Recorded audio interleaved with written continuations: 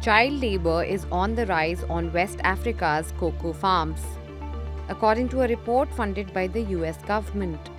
Despite industry promises to crack down on the use of kids by multinationals, it has increased in Ghana and Ivory Coast in the past decade.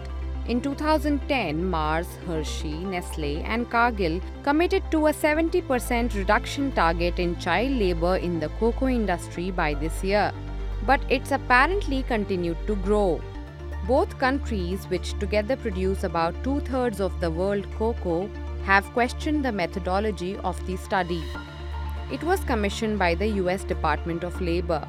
An estimated 1.56 million children are currently working in cocoa production in Ghana and Ivory Coast. In 2018-19, 45% of children from agricultural households were working in the cocoa sector, up from 31% a decade ago. 43% of them were engaged in work considered hazardous, up from 30%. Despite the efforts of governments, industry, and stakeholders, the rates are not declining.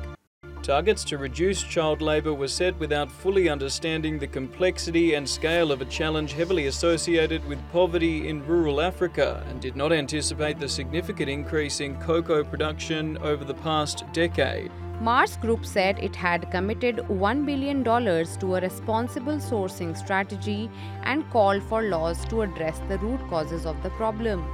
Hershey, Nestle, and Cargill have not made any official statements.